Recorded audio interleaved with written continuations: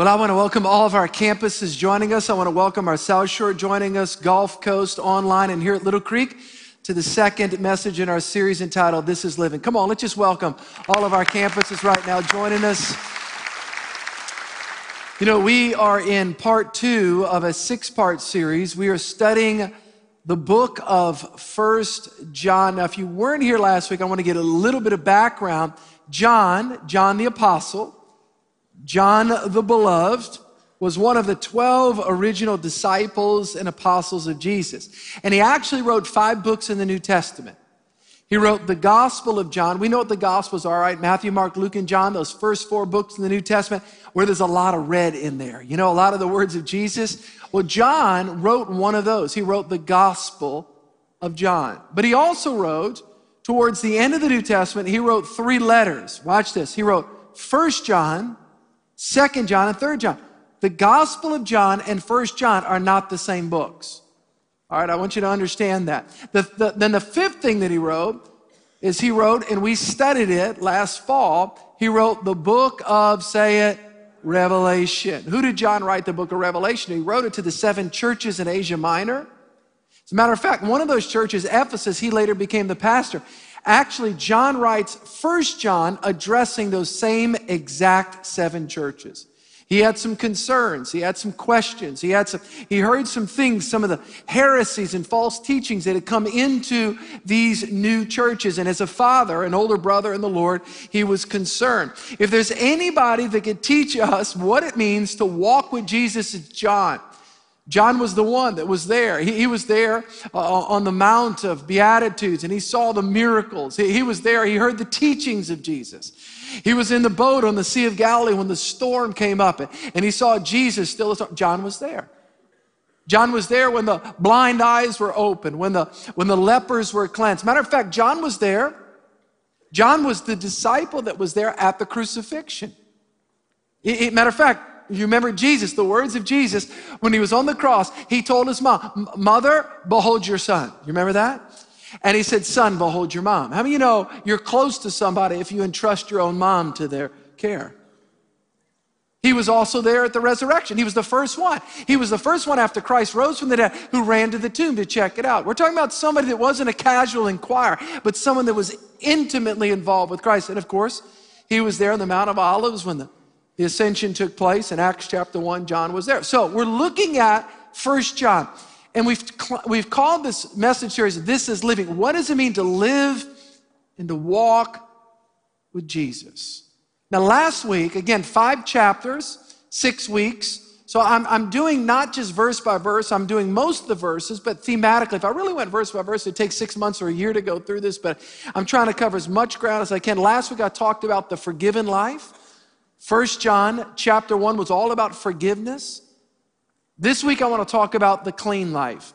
Is it possible as a believer in Jesus to live a clean life? Speaking of clean living, how many of you are totally off of your January diet? Come on, you know what I'm talking about? We went straight from king cake to crawfish. Can I have a witness? Just healthy food down here, isn't that right? Healthy. My friend lives in Oregon. He goes, "Man, I eat barley loaves." I'm like, "Don't ever move here." We can't even relate to Oregon. That's a whole other topic. Let me give you rules for clean living and dieting. Here you go. You ready? I want to just help you as your pastor because my name's Steve and I'm your pastor and I'm your friend. Here you go. Number 1, I want you to feel better about yourself. Number 1, if you eat something and no one sees it, it doesn't have any calories in it. And so just feel free. Be released in the name of Jesus. All right. Number 2. So this is a good one because I do this all the time and I thought of this. If you drink a Diet Coke and you eat a Snickers bar, the calories actually in the candy bar are canceled out by the Diet Coke. You understand that? It's like smoking and running at the same time. You know what I'm talking about? Oh, I'm sorry. I'm getting too close to home to some of y'all. I apologize. I'm sorry. God bless your ministry. All right, here we go. Number 3. Let me move on. Number 3. When you eat with someone else, calories don't count if they eat more than you. So you got to go with hearty people. Number 4, if you fatten up everyone else around you, then you look thinner. Can I have another witness? All right, let me give you this last one. This is the best. Here it is. Cookie pieces, the pieces themselves, they don't contain calories. But let me tell you why. The process of breaking them, there's a calorie leakage. I'm serious. So I want you guys to feel good. How many of y'all are just feeling better about yourself? Anybody? Remember, I love you. All right. Last week, again, 1 John. We're not studying the Gospel of John, but 1 John. Chapter 1 last week, we talked about sin. What do you do with sin? Well, there's three things that people do. Number one, they cover it. We talked about this all last week. By the way, all of our CDs, again, we give away free, but really I'm encouraging you to go online and download all the podcasts. We talked about we can cover our sin. Number two, we can confess our sin. Number three, I ended last week's message saying we can conquer our sin. Doesn't mean, and the Bible does not teach that if you reach this state in Christianity that you never sin again. But it does teach the Bible, and I'm going to tell you today, that we don't have to live as a slave to habitual sin patterns. All right? If you have your Bible, I'm going to ask you to open up to 1 John. Again, not the Gospel of John, 1 John chapter 2. And we're going to read the first three verses. Today I want to talk to you about living a clean life. I believe that John teaches us it is possible to live a clean life. It is possible, not a sin-free life, but a clean life. And I'm going to explain the difference. Here's what John writes. Very, very, very powerful. John writes, again, he's older at this point. Remember, he was a disciple with Jesus. He was in his 20s. Jesus was 30 when he emerged in his ministry. So Jesus would have been crucified about 60 years prior to the writing of this. So John's probably 80 to 85, maybe 90 years old, all right? So he's writing out of a heart of concern for these churches that he's overseeing because they're receiving some false teaching. He wants to clarify he wants to get some clarity in there. Here's what he says, my little children, these things I write to you so that you may not sin. If anyone sins, we have an what? An advocate. That's going to become important. Circle that word. It's legal to write in your Bible. We have an advocate with the Father, Jesus Christ the righteous. We have an advocate. And he himself, that's Jesus, he himself is the propitiation. That's the second word. We're going to look at advocate and propitiation. He himself is the propitiation for our sins, and not for ours only, but also for the whole world. One more verse, verse 3. Now this is powerful. Now by this we know that we know him, if we keep his commandments. Now I'm going to come back to that verse. That's going to be very important in just a moment. When you get to verse 2, at the end of verse 2, when it says, and he himself is the propitiation for our sins, and not for ours only, but also for the whole world. Watch this. There's a pause. Whether you have your physical Bible, or whether you're looking up on the screen, or whether some people, again, look, or they have on their iPhones, and they're looking at Scripture.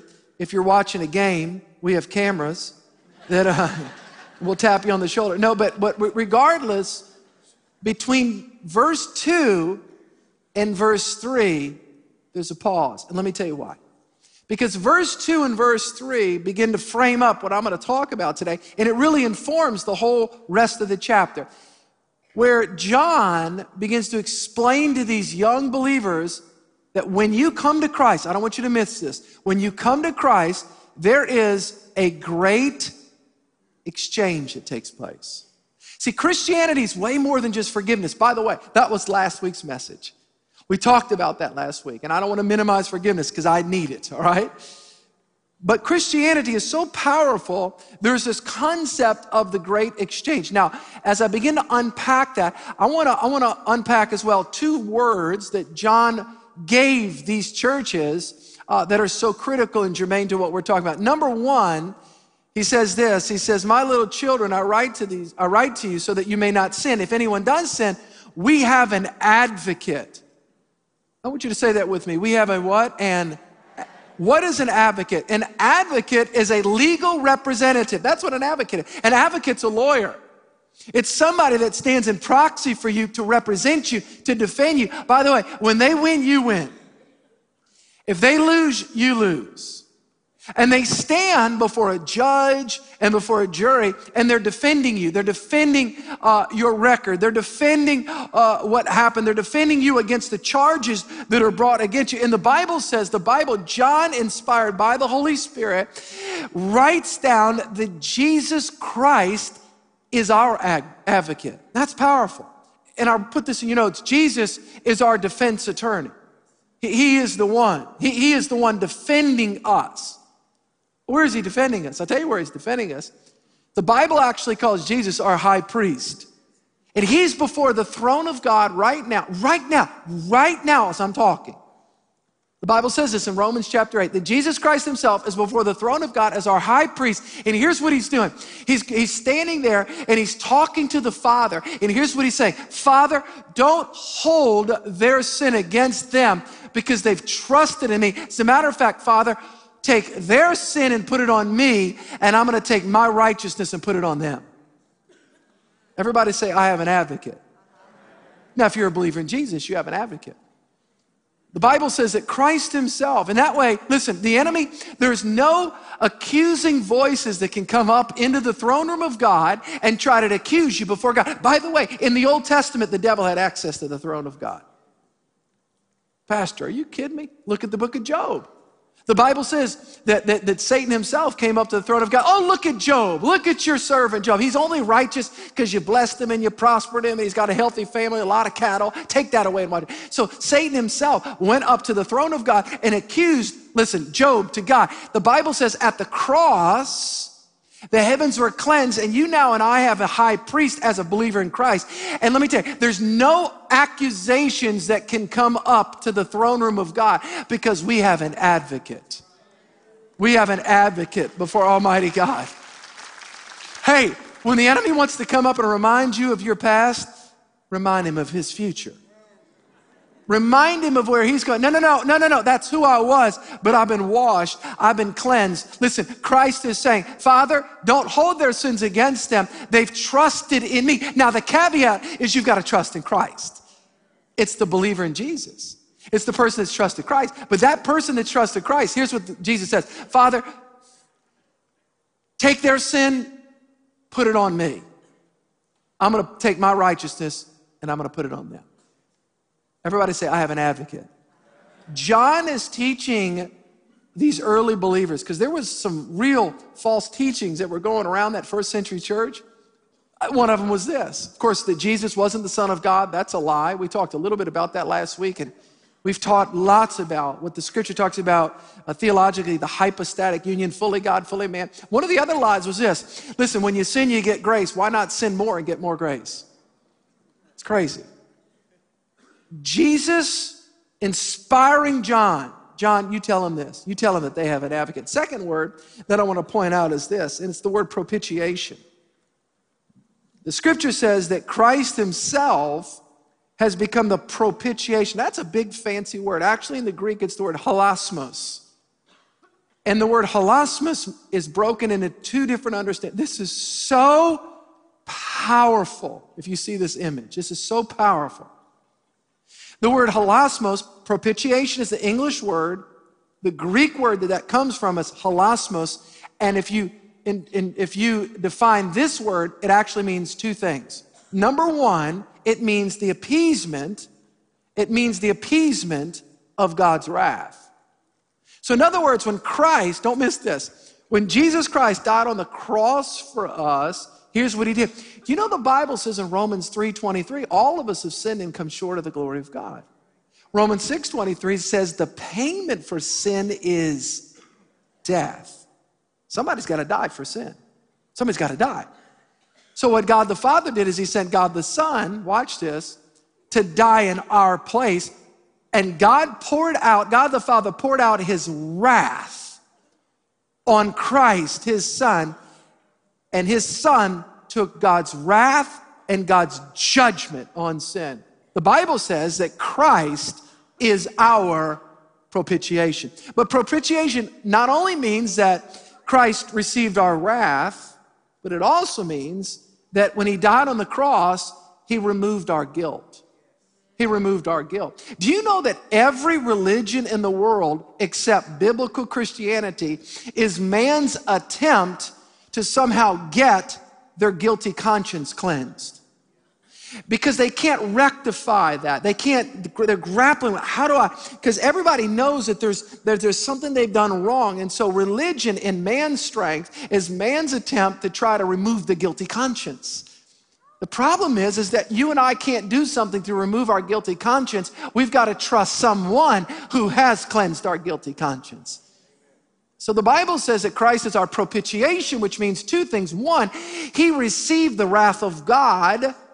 And number two, he cleansed our guilty conscience. And that's why when we come to Christ, we become a new person. There's a great exchange. Christianity is much more than just our sins are forgiven. God the Father put our sins on Christ, and God the Father put the righteousness that's on Christ on us. So now, when God the Father, as a believer in Jesus now, this only works if you've trusted Christ as your Savior. When God the Father looks at a believer in Jesus, here's what he sees. Here's what he sees. He sees a son or a daughter clothed in the righteousness of Christ. So you and I are no longer right with God or wrong with God based upon our behavior. We are right with God based upon our trust in Christ. It's interesting when you think about what God has done for us. There was a guy, true story, there was a guy named David who was an umpire in Pennsylvania. It's in the history books. And there was a tornado that was coming in western Pennsylvania. He was an umpiring a Little League game. And it's one of those things that just came up about a mile long. And of course, this is before they had all the ability to discern when these things were going to happen and all that weather meteorology stuff. And so he saw this black funnel cloud. Well, his niece was actually in the stands watching the game. So he ran over there and grabbed his niece, David did, and he took her and he threw her in a ditch and he laid on top of her as the tornado passed, right over top of him. Of course, he got sucked up, but when it passed, she was laying safe right in the ditch. The fact is, that uncle gave his life for that little girl. In the same way, watch this, when sin and judgment and wrath and all that, let me tell you, when it passes over our lives, thank God that God poured it out on Jesus. He did for us what we couldn't do for ourselves. When you become a believer, listen, it's more than forgiveness. You receive God's righteousness. How many are grateful that you can stand righteous before God? You and I. You and I. Paul addresses this same theme in 2 Corinthians. Here's what he says. This is so powerful. Paul says, for he, the Father, made him, Jesus, who knew no sin. Jesus was sinless.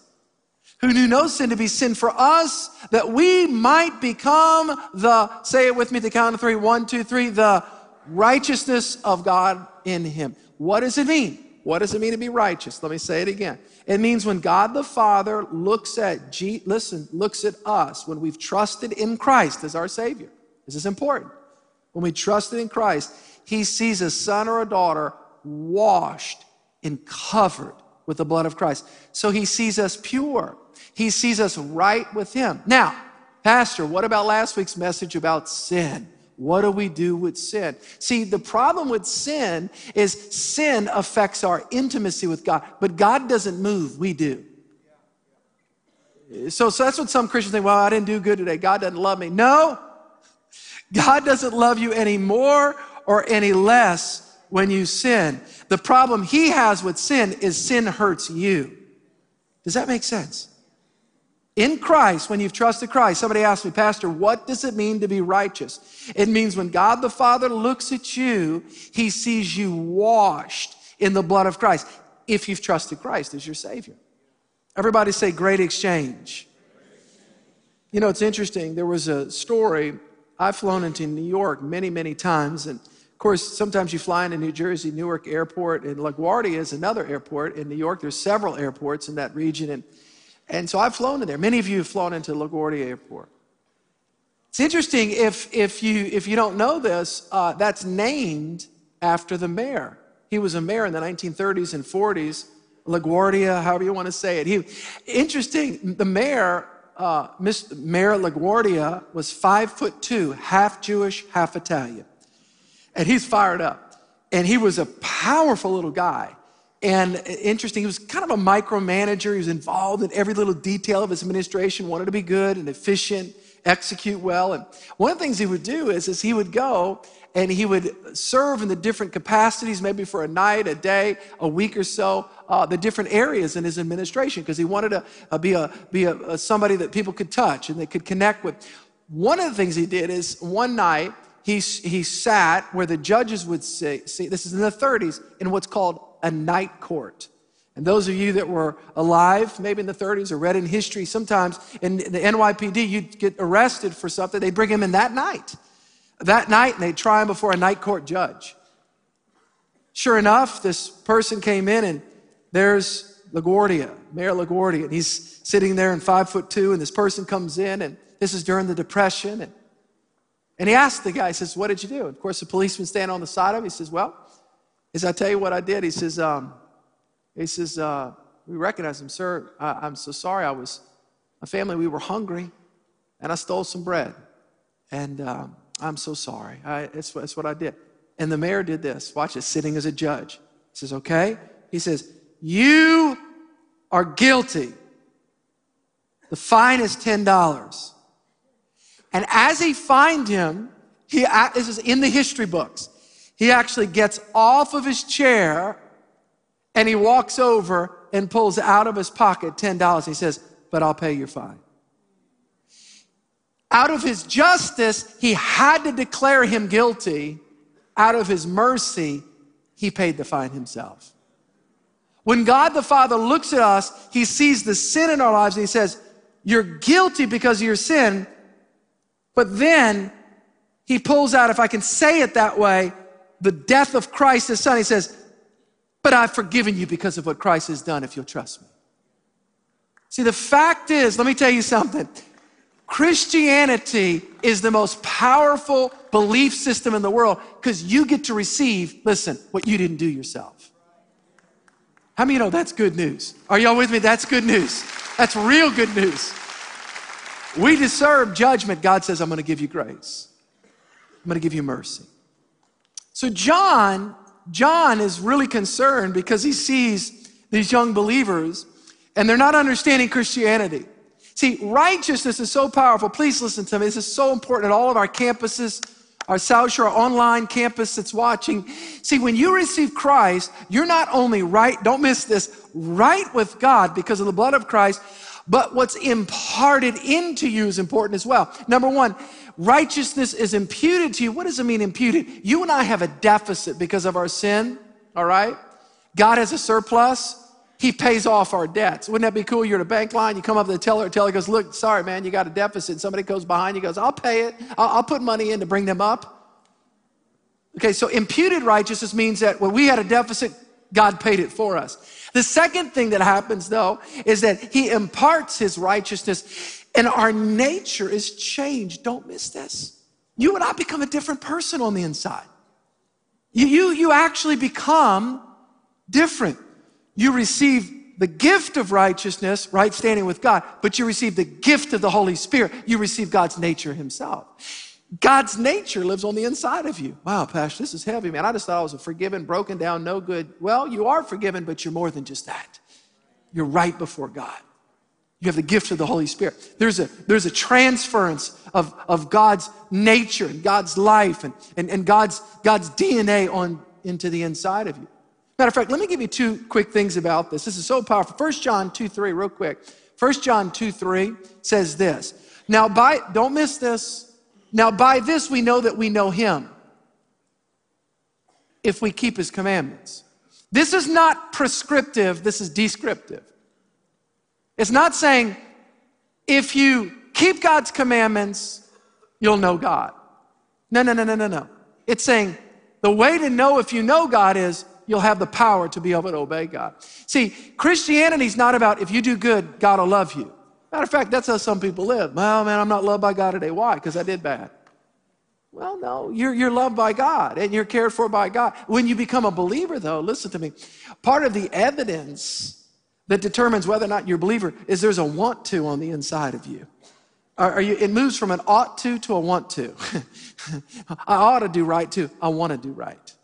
And now it moves to I have the power to obey God. It's not my power, but it's the power. Matter of fact, let me give you this line. Let me tell you where your walk and my walk begins. We realize the day things change when we realize that our walk with Jesus starts where Jesus finished. When Christ died on the cross, listen to me, when Christ died on the cross, he leveled the deck, all right, for everybody. And now, because of the finished work of the cross, he purchased for us salvation. He purchased for us our righteousness. He purchased for us God's approval. I can live under the approval of God, and so can you. That you're loved by God, that you're clean before God. The Bible says that because of the blood of Christ, we can now boldly come into the throne room of God and receive grace and help. We can come as children of God boldly. Not, never know God. He may get mad at you, throw a book at you. You never know. No. We can rest in our relationship with God, knowing that we're right with God. You know what temptation is? Let me tell you what temptation is. See, this is so important about your identity, knowing who you are in Christ. Temptation is when the enemy comes and tries to get you to do or to have or to become something that you already are in God. The enemy comes, if you'll do this, you'll be a big deal. You already are a big deal in God. You're a child of God. That's a big deal. The enemy will come and say, if you do that, you'll be happy. In Christ, my joy is fulfilled. Well, if you have that relationship, no, time out. I don't need another person to complete me. I'm complete in Christ. Are y'all with me or not? Does this make sense? Let me give you the second thing that happens. His nature becomes our nature. We don't become God in the sense of we are God, but we get the Spirit of God. And let me tell you something, when the Spirit of God comes in our hearts, that is the nature of God. That's who God is. It's His Spirit lives with it. We still deal with sin. We still have flesh, but there's a new power on the inside. And this power on the inside, I'm telling you, it's a dynamic. When you live this way as a Christian, it doesn't mean you don't sin, doesn't mean you don't ever, but I'm telling you, there's a supernatural power. By the way, let me encourage people. When I gave my heart to Christ, I never saw this. Think of a coin, heads and tails. Think of this is so important. Heads and tails. On one side, confession is confessing our sin. Most people know that you need to confess your sin. But most people don't know that you need to equally spend as much time, actually more time, confessing who you are in Christ. Are you with me? We need to confess our sin. Father, I've blown it. I've messed up. Forgive me. Good. You've got an advocate. Don't worry. You're cleansed. All right? But I actually think if we spent more time confessing who we were in Christ, we'd actually sin less. Because most sin, again, it's when you're acting out of alignment of your born again identity. That's what most sin is. Sin is trying to meet a legitimate need illegitimately. So when I try to do something to meet some need in me that God has already met in Christ, that's why we have to memorize. And I want to encourage you in the New Testament, all those in Him, in Christ, in whom, all that. Listen, you need to memorize that. That needs to get on the inside of you, in your spirit, and it builds your inner man. And you get strong as a woman of God, strong as a man of God on the inside of you. And you live differently, and you begin to view sin differently. And then it becomes an issue of, I'm not going to stoop. That's inconsistent with my nature. I'm not going to stoop down and partake of that. All right? Now, let's talk about His nature becoming your nature. He transmits His nature into you by His Spirit. You know what human DNA is? Y'all know what human DNA is? It's genetic code, right? I remember one time my son came in and says, Dad, he had this feature about him. So he goes, man, I just don't like it, Dad. I said, son, you got it from your mom. Not true. He actually got it from me. It was a physical feature. I said, son, you got it? I'm sorry. You know. So how a DNA is transmitted is the woman and the man, when the baby is conceived, there's a sharing of DNA. And watch this, there's a transference of traits, of features, and of characteristics. When you get born again and you give your heart to Christ and the Holy Spirit comes to live on the inside, don't miss this. There's a transference of God's traits, features, and characteristics. Well, I've just got an attitude. No, the love of God is now in your heart. Are you with me? There's a new nature on the inside of you. All right, I'm going to do this, and I want to close with this because I think this is so, so important. Because I think that you guys and I, we need to understand who we are in Christ. Say, I'm a new creation in Christ. You need to say, I am the righteousness of God in Christ. That's what the Bible says, 2 Corinthians 5:17. Therefore, if anyone is in Christ, they're a new creation. Old things have passed away, and behold, all things have become new. I've got 2 more points. Before I do that, I got to tell you what happened last weekend. Talking about when you become a new man in God, or a new person in God, the power of God pulls you. This is so powerful. Last weekend, after my son has a 4-wheeler, and with this 4-wheeler, and I try to tell him, okay, ride in place, you don't get stuck. Well, he was riding somewhere, and he got stuck. And how many you can get stuck in a 4-wheeler, or you can get extra stuck? You know what I'm talking about? I mean, he was like extra, triple shot stuck. You know what I'm saying? I mean, you could barely. So he was stuck, and I have a buddy in church, and I called him. It was on Saturday afternoon. I knew it was going to rain on Sunday afternoon. I said, man, look, man, we got to do something. I said, man, this thing is, can you come out? He goes, man, Pastor, I'd love to, but I'm going to be out. I'm not going to do it. I can't do it. And I said, man, I'm concerned because tomorrow afternoon, this was last weekend. He said, tomorrow afternoon, it's going to rain. I don't know what I'm going to do because I got to get this 4-wheeler out of the mud for it, because then it'll just evaporate and go to hell if it gets too much water. You know what I'm saying? It's where to go. It's in hell. So he goes, look, I got my cousin. I'll send him over after church. I said, cool. So I get finished church, and I'm done church. And so last week, I run home, and I changed clothes because I knew I was going to get money. My son's there waiting. He goes, all right, Dad, let's go. And so we got in the guy's truck, and he had this 500 ATV. You know, it's big. ATV is all-terrain vehicle. That's what it stands for. And so we pull up. It's muddy, man. It's all muddy. And we've got the 4-wheeler, and we're trying to get it going, We're lifting it up and down, and my son's yelling, Dad, pick it up, screaming at me. I'm like, don't scream at me. Dad, he's like yelling at me. And I'm like, if you don't want to see Jesus, shut your mouth right now. I'm just being honest. Is all right? Okay. I'm just being honest. He was about to see Jesus face to face. So anyway, I'm trying to, finally, my buddy's nephew gets it out. I mean, it's just we're full of mud. So my son, like a typical teenager, he gets his thing out and his problem's over. And he's like, all right, Dad, see ya. He jumps on his 4-wheeler and takes off. I'm standing there, and this young guy's there, great guy, and I said, man, thanks so much, and so I'm like, man, I really wanted to go with him, and I said, okay, so the young guy goes, look, if you want to get in my ATV, I'll just get in there with me, and I'll bring you, I'm going to my truck, and I'll bring you back, and I'm like, all right, that's cool, So we get in there, and we go probably 10 yards, and we hit that same mud, and we go, vroom, vroom, vroom. I'm like, hey, bro, we're stuck. He goes, yeah, I know. I'm like, what's the plan? Because the only motorized vehicle in miles just left, you know what I'm saying? So I'm thinking, shoot, I should have went with my son, just to be honest. But that would have been wrong, So I'm like, what's the plan? I got a plan. I'm like, you want to share it? Because it's going to rain, So he goes, all right, look. So he gets out, and he goes, all right. So he gets out, and he grabs the winch on the end of it, this wire deal, and he goes, I want you to put your foot on the gas when I tell you, but put your finger on this. And so it's, the wrench is going out about 10 feet, and he surrounds a tree. And I said, so what do you want me to do? He goes, I want you to put your foot on the gas and push the button when I tell you. I said, I got one question. He goes, what's that? I go, why are you standing out there? I'm like, is this thing going to blow up? I'm just serious. If it's going to blow up, just tell me. I want to know, just warn me. So he goes, no, it's going to be fine. I mean, because those wheels are just, so I go, it's not going anywhere, just working real hard. And he goes, now go ahead. He tied the winch around a tree. He goes, go ahead and push the button. So push the button right here. And I pushed the button. All of a sudden I felt something. This is kind of cool. And so remember, he's standing way back now. I'm getting ready to explode, and he's way over there. And so I pushed the thing. And the next thing you know, the thing starts pulling up a little bit. And so the more that the winch is pulling, it's the wires pulling us. It's pulling us out of the mud, and it's pulling us.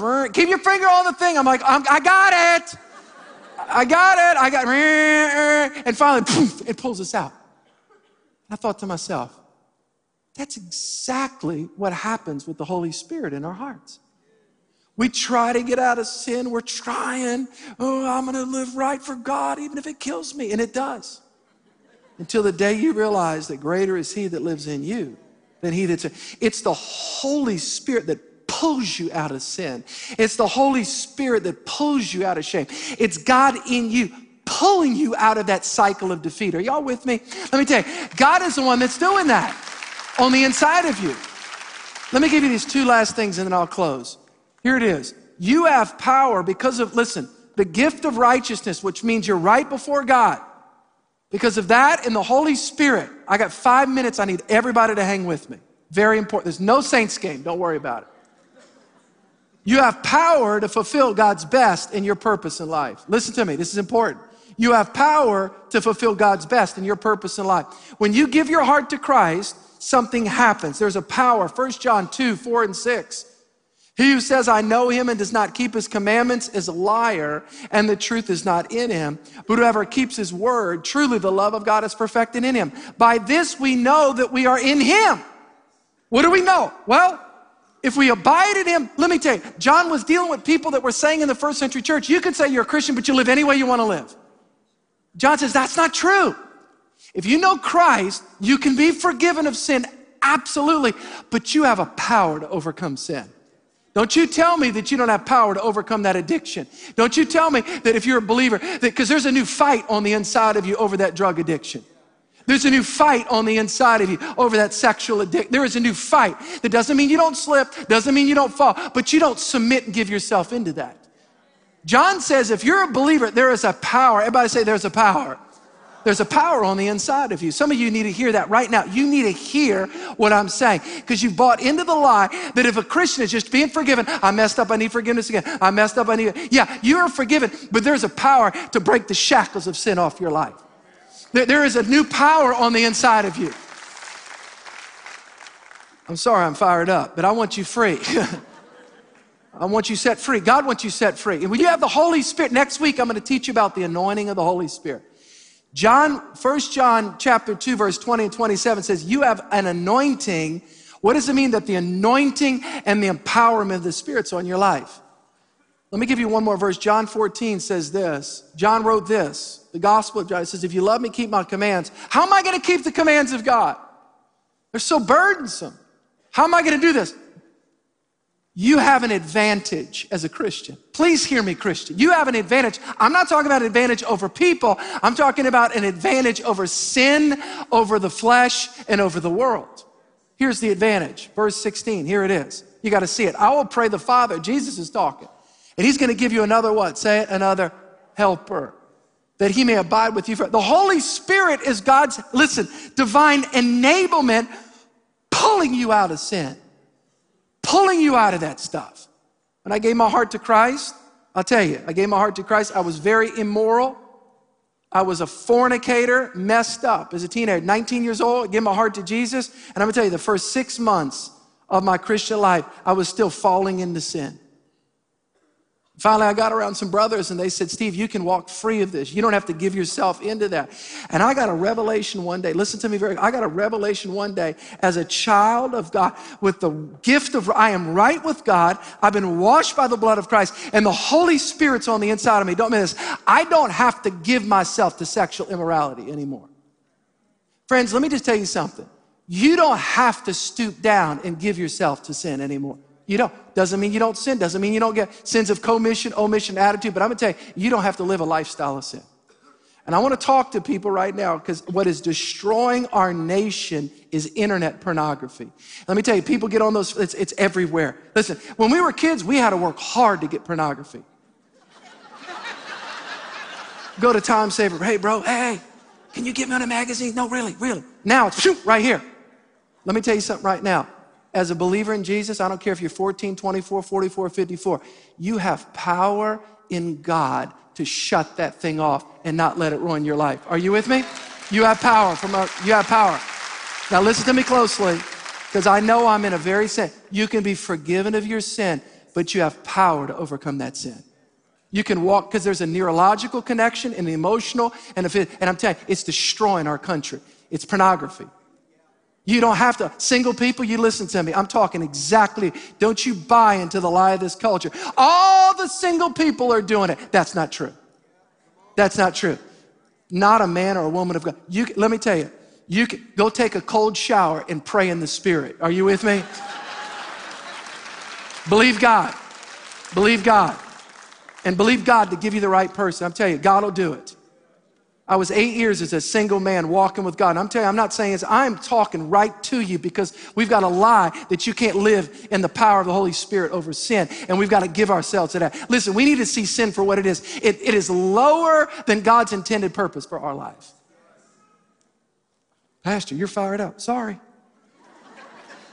I've got more defeated Christians, more people that well, I just can't, I'm just forgiven. No, you're more than that. I'll give you one last thing. Here it is. You have power to love others. You have power to love others. Here's what John said. He who says he's in the light and hates his brother, racism is sin. It's sin. It's sin. It's sin. Who hates his brother is in darkness until now. When we want to scream at somebody at work, there's power to overcome. When you want to be a racist, there's power to overcome. Let me tell you, when you want to give yourself to something, there's power in the gospel, there's enough power to rip sin off of your life and to live as a free man or a free woman. Let's stand. Let's stand. Whew.